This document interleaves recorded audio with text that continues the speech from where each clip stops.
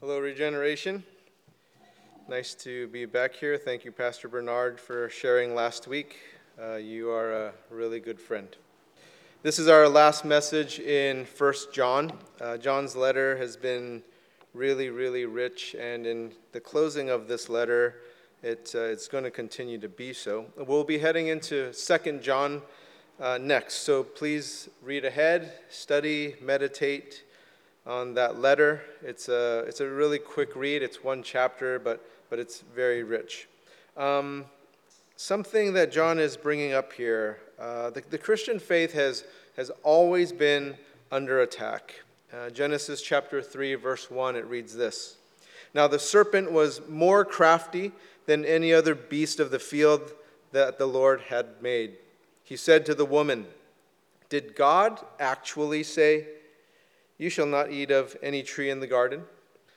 So it started way back then, Genesis 3. Now skip down to verse 15, Genesis 3. This is what is known as the Proto-Evangelium, or the first gospel. This is what it reads. "I will put enmity between you and the woman, and between you, your offspring, and her offspring. He shall bruise your head, and you shall bruise his heel." Enmity between the evil one and humankind. Satan had already had this enmity, this hatred, this ill will towards Eve. But now this antagonism would be mutual between the people of God and Satan. Then comes this phrase in the latter part of verse 15, "He shall bruise your head and you shall bruise his heel," which prophesies the ultimate demise of Satan, and that the conflict is ultimately between Satan and the seed of the woman. This is referencing Jesus Christ, and it's prophetic of Jesus' victory over Satan. You shall bruise his heel, meaning you'll wound Jesus, but Jesus will rid of Satan. He will bruise your head. This prophecy is referencing the virgin birth of the Messiah, her offspring, not his offspring. And this prophecy is pointing to redemption. That even though Adam and Eve sinned and everyone after them was born with this sin nature, there was a redemptive plan that was greater than being born innocent. God's eternal plan wasn't to just create persons of innocence, but to create persons redeemed. A redeemed person has agency in the process of relationship with God. If we were all born innocent, where then is our part in the relationship with God? But God gifts us this dignity to have relationship with him.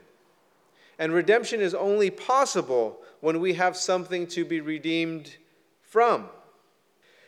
The attack we've experienced throughout the history of humanity has been a spiritual one. Ephesians chapter 6, verse 12.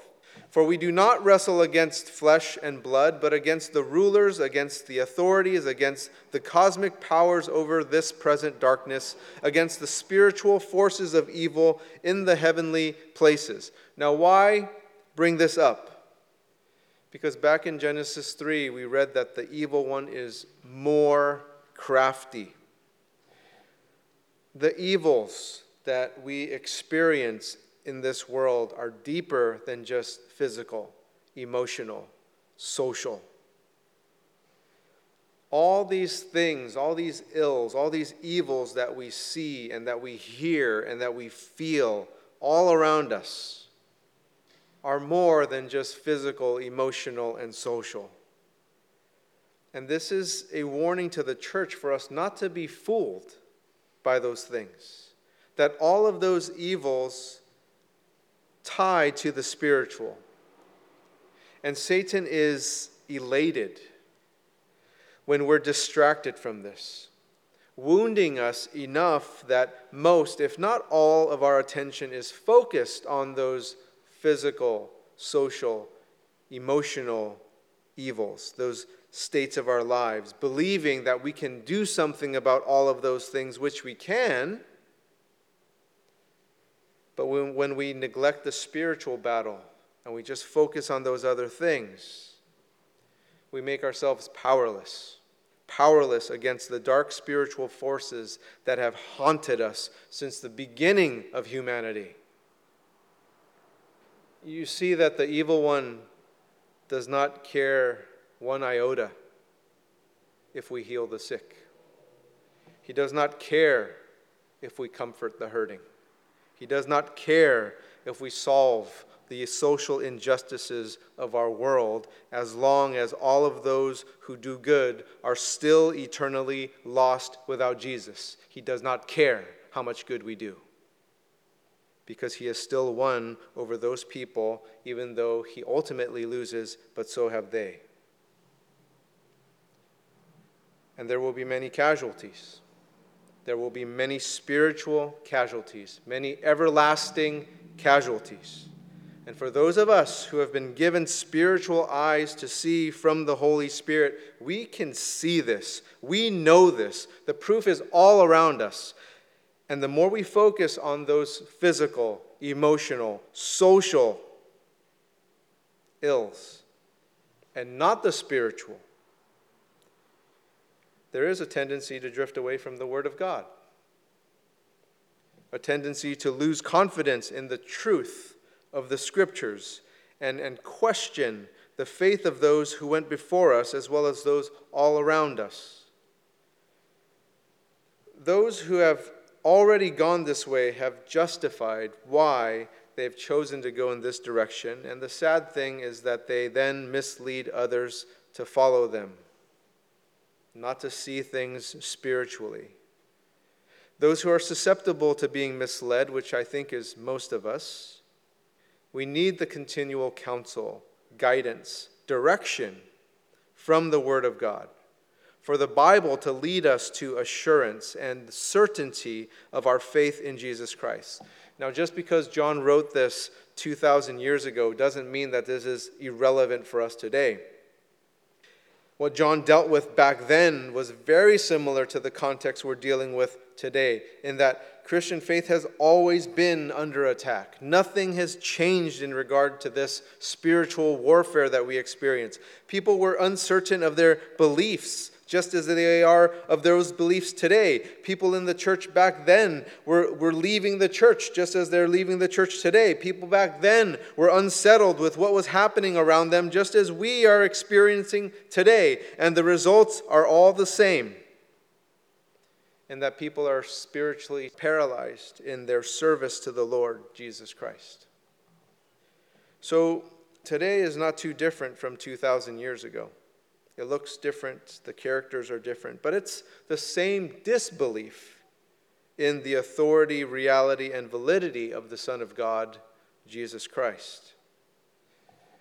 From a couple of weeks ago, we know that faith isn't a matter of intellect, because there was so much evidence to all of those who were present at the baptism of Jesus and at the crucifixion of Jesus. Tens of thousands of people within that 3-year ministry, maybe hundreds of thousands, because millions poured into Jerusalem during the Passover.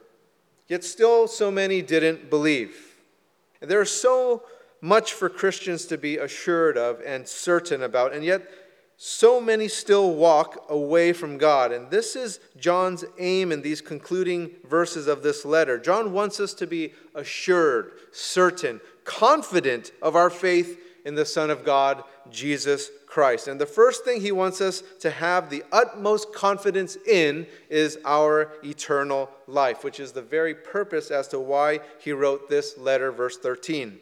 I write these things to you who believe in the name of the Son of God, that you may know that you have eternal life. Everything he has written in this letter points to this verse, pointing to this gracious, generous gift of God that cannot be earned, but is given to us by having faith in Jesus Christ as our Redeemer. The purpose in this letter is the same as the purpose of the Gospel of John when John wrote this. John chapter 20, verse 31.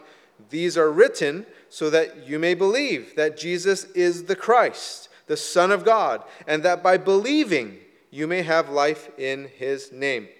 How is this to be done?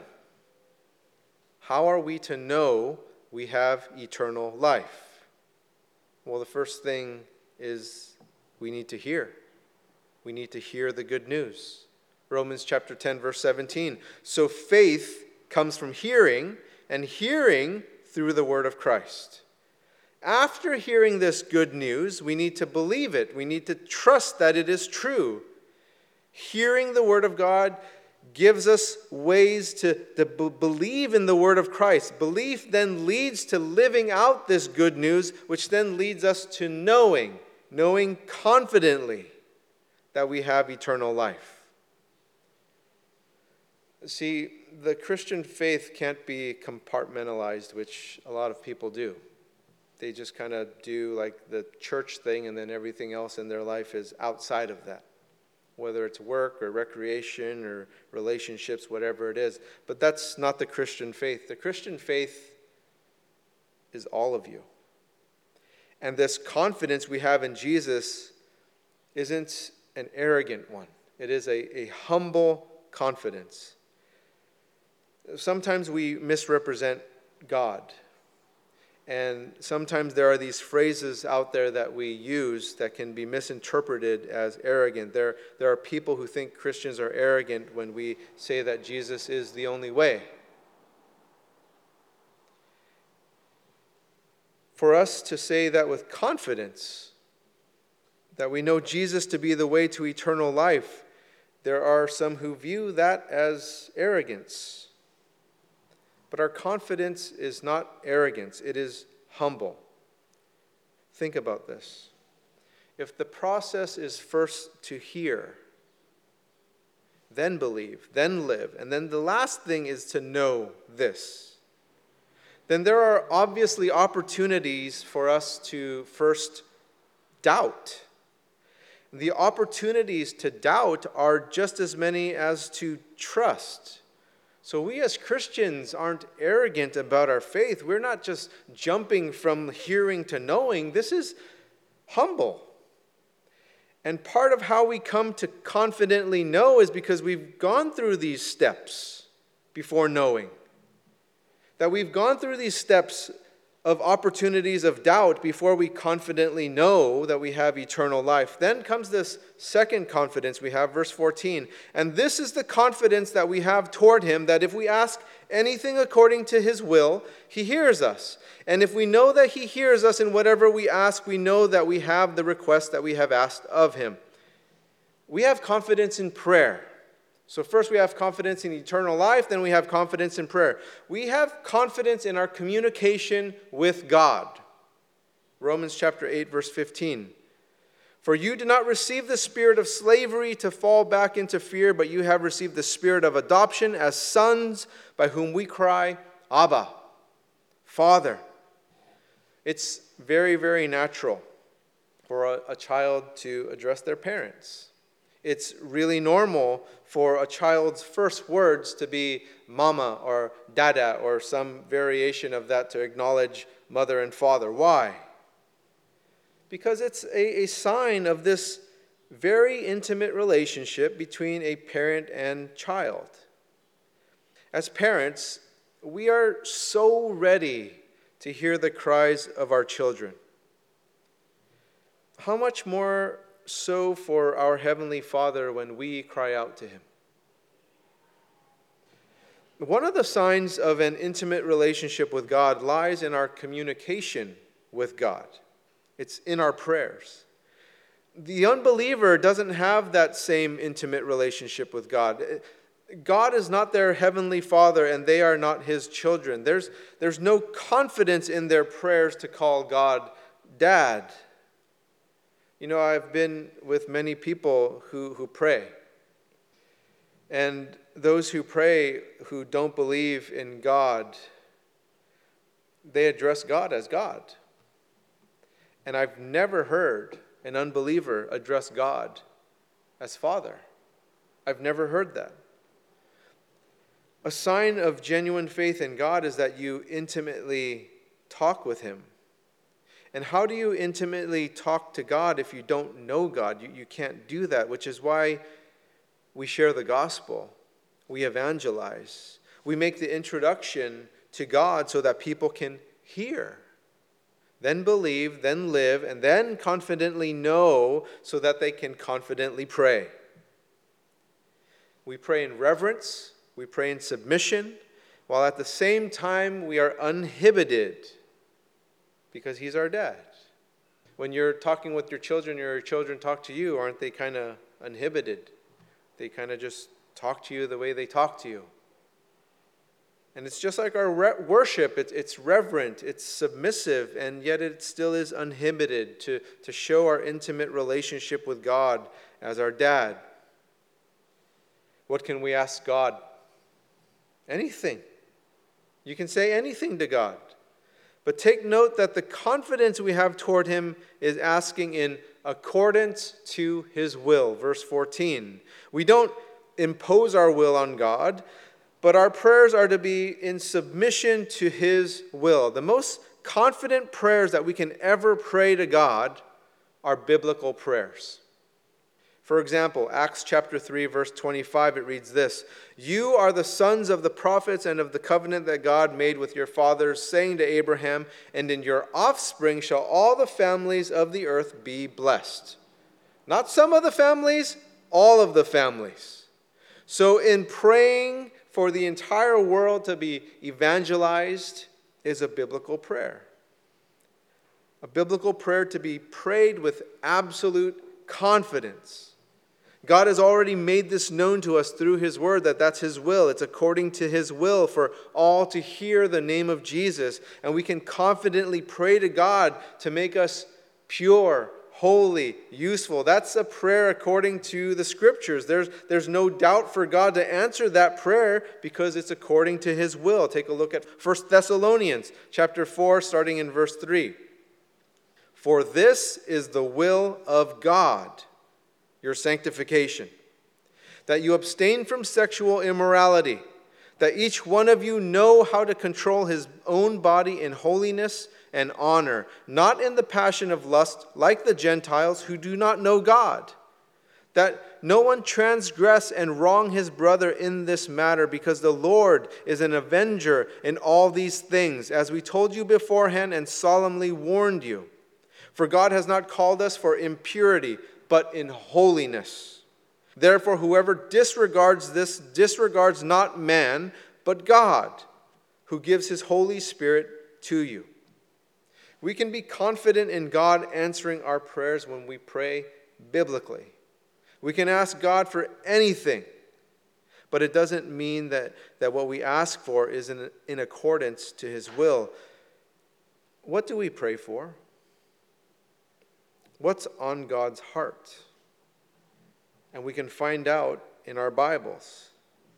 And when we pray these prayers, He delivers on those prayers. God answers all prayers. He can answer no. But the biblical prayers are always yes. The prayers in accordance to His will are always yes. The thing is that it's not always right away. That it's not always even in our lifetime. But confidently we can know that God answers yes to the prayers in accordance to His Word and accordance to His will. Verses 16 and 17. "If anyone sees his brother committing a sin not leading to death, he shall ask, and God will give him life. To those who commit sins that do not lead to death, there is a sin that leads to death. I do not say that one should pray for that. All wrongdoing is sin, but there is sin that does not lead to death." When we come to verses 16 and 17, John addresses a particular concern. It's about who we pray for and not pray for, and what sins don't lead to death and what sins do lead to death. And you'll notice that verses 14 and 15 address prayers of petition. They're asking God for anything according to His will. When we get to verses 16 and 17, this changes to prayers of intercession, asking God for things on behalf of others, interceding for them.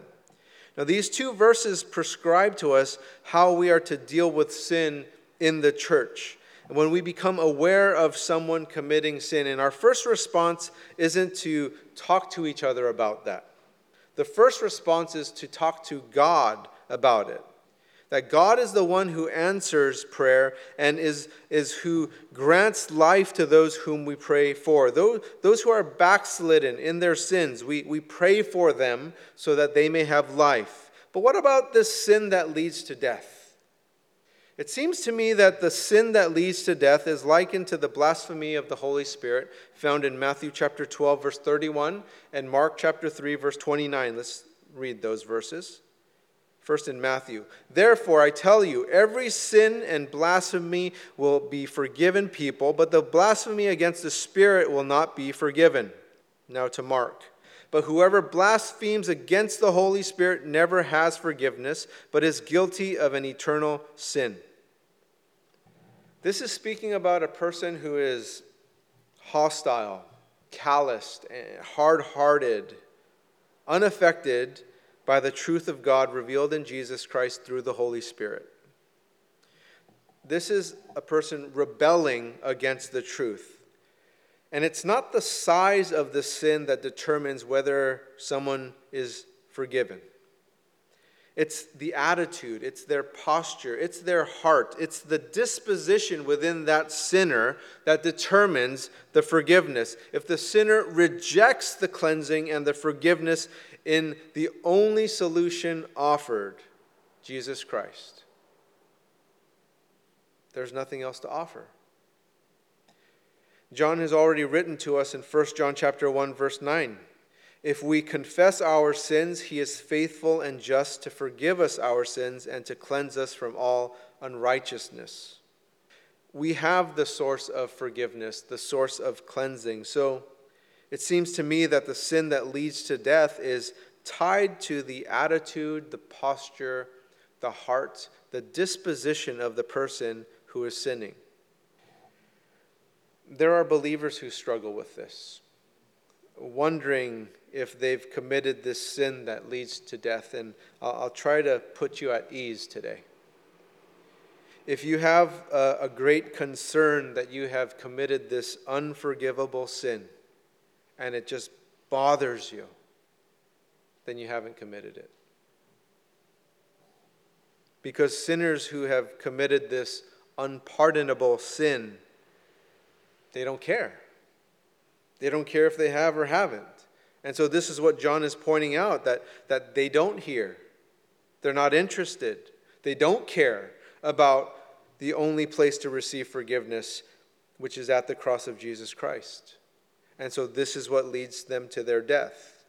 Now, John is not forbidding prayer for those sinners, but he doesn't seem to be endorsing prayer for them either. He does seem to be encouraging prayers for those others, though, for those who have backslidden and for them to be restored and reunited with the church family. So today, does anyone like that come in mind for you today? And make a note of that person for yourself to pray for them. Who do you need to get on your face in prayer for? To fast and pray for. And this is one of the prayers we are to pray as children of God, praying in accordance to his word and to his will, that we can be confident in these types of prayers.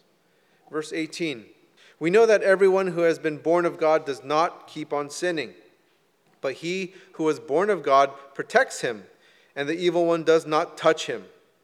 Verse 18 is a verse about God's power. And it's a start of verses that begin with, we know. And here's the first we know in verse 18. We know that everyone who has been born of God does not keep on sinning. Now, of course, we all are capable of sinning. But the Christian doesn't continually sin. It's not a habit. Why not? Because those of us born of God are protected by Jesus Christ, the incarnate God born of a virgin who protects us. We're only able to keep God's commands as we're kept by Jesus. Now, we're not safe from temptation. We're always facing temptation. We know that the evil one is more crafty, but we have victory in Jesus Christ, our protector. The dangerous thing about the evil one is that we give him too much power. or that we go the other way and we don't think of him at all. But those who give him too much power, we allow him to overwhelm us, and we just kind of like think he's hiding behind every rock. But then there's the other side of it where we don't give him credit at all in how dark he really is. And I think our culture actually falls prey to that idea of Satan. Our cultural context doesn't realize that he is at work. And there's a serious struggle with sin here. But we can be confident in Jesus Christ to deliver us from the evil. John chapter 10, starting in verse 28. I give them eternal life, and they will never perish, and no one will snatch them out of my hand. My Father who has given them to me is greater than all, and no one is able to snatch them out of my Father's hand. I and the Father are one. We can be confident as believers in Jesus Christ that we can't be possessed by Satan, nor does he have power over us. Verse 18, 1 John chapter 5. We know that everyone who has been born of God does not keep on sinning, but he who was born of God protects him, and the evil one does not touch him. So we can be confident in God's power, that the evil one cannot touch those born of God. And then the second we know in verse 19. We know that we are from God. That we can be confident in our identity. We know that we are from God. Identity is huge in our culture. There are huge clashes about identity regarding gender and race and size of people. All sorts of things that people identify with. And all the different things that have made people feel excluded despite having good family and good friends. And there are people at our church who have a ton of crisis in regards to their identity. People who don't know where they fit, who don't know who they are, who don't know where they belong. But know this. If you are in Jesus Christ, you know you are a child of God, that you belong to God. Which brings us to the third we know. First, let's go to verse 20, and then we'll circle back to the latter part of verse 19. And so here's the third we know. Verse 20. And we know that the Son of God has come and has given us understanding, so that we may know him who is true, and we are in him who is true. In his Son, Jesus Christ, he is the true God and eternal life. The truth in verse 20 has been addressed to our understanding. To know this truth in our mind, our heart, our will. Understanding this truth is not simply just knowing theology or doctrine, which are very important. Understanding this truth is not simply knowing how to utilize our logic and our reasoning.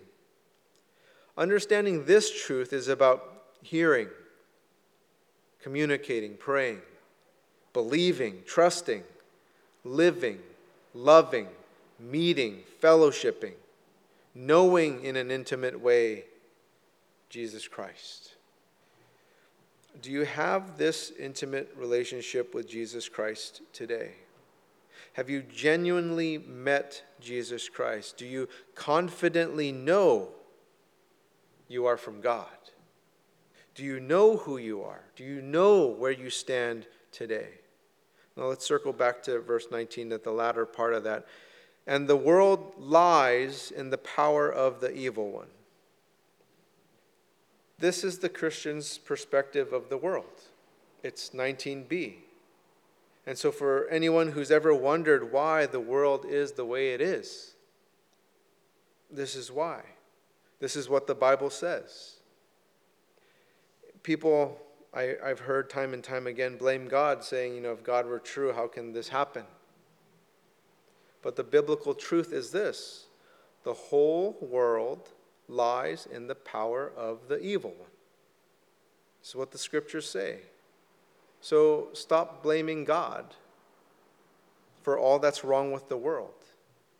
Rather than blaming him, run to him before it's too late. Yet so many are busy doing whatever they are doing with no idea that the evil one is behind this darkness that we're experiencing, the things that we see and hear and feel,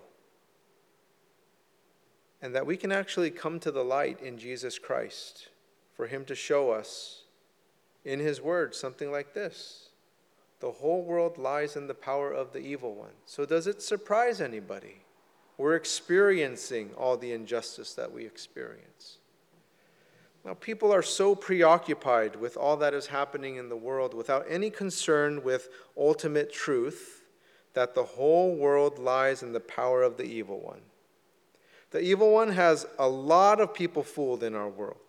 He has so many people fighting each other instead of knowing where we are from, and the victory has already been won in Jesus Christ.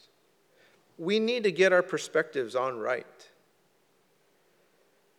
We walk into a world that lies in the power of the evil one. And there are many people out there that don't know what is happening around them or what is happening to them. And our call isn't to run away from it or to be indifferent to the world. We are to be compassionately involved in this. Now, we've been reading from Jude as our benediction for the entire study of 1 John. And it reads this, starting in verse 20. But you, beloved, building yourselves up in your most holy faith and praying in the Holy Spirit, keeping yourselves in the love of God, waiting for the mercy of our Lord Jesus Christ that leads to eternal life, and have mercy on those who doubt. Save others by snatching them out of the fire. To others show mercy with fear, hating even the garment stained by the flesh. This is how we are to live in this world. We see the need and then we minister to it. We take part in the world, but not in its sin, not in its idolatry. Take a look at verse 21. Little children, keep yourselves from idols. And that's how John ends 1 John. Our world has so many idols. Our world has so many substitutes for God, which is an idol. An idol is anything that occupies the rightful place of God, and it's a bad imitation for reality. John is exhorting believers not to abandon reality, what's really there. He's addressing the confidence we are to have in our responsibility as born-again believers in Jesus Christ to not be fooled by the illusion of these idols in this world. We need to keep ourselves away from those idols, which is incompatible with God. The key to living as God intends is to confidently know our identity in Christ and to live in that reality. This is how we are to face our world in Jesus Christ. That we are confident in our eternal life. That we are confident in our prayers. That we are confident in his power. And we are confident in our identity as a child of God. Let's pray. Heavenly Father, we pray, Lord, that we would be able to see clearly, that we would be able to hear you clearly, Lord. Lord, would you please grow in confidence in ourselves, that identity within us, in your power, in our communication with you, confident in that gift you've given us in eternal life. Lord, thank you for your servant John. Thank you for this truth. And as we go into another letter of John in 2 John, how he encourages us to walk in truth. Lord, help us to focus on that, to not be pulled by things that may distract us, knowing that the evil one is more crafty. In Jesus' name, amen. It's a time for communion, a time of remembrance for us. And so if you have your communion elements, I encourage you to grab that and take out the bread symbolizing the body of Christ. the gift he gave us as Redeemer. That we weren't born innocent to where we don't have any part in our relationship with Christ, but we were born as those who needed redemption, and this was his divine plan. Let's take this in remembrance of this gift to us.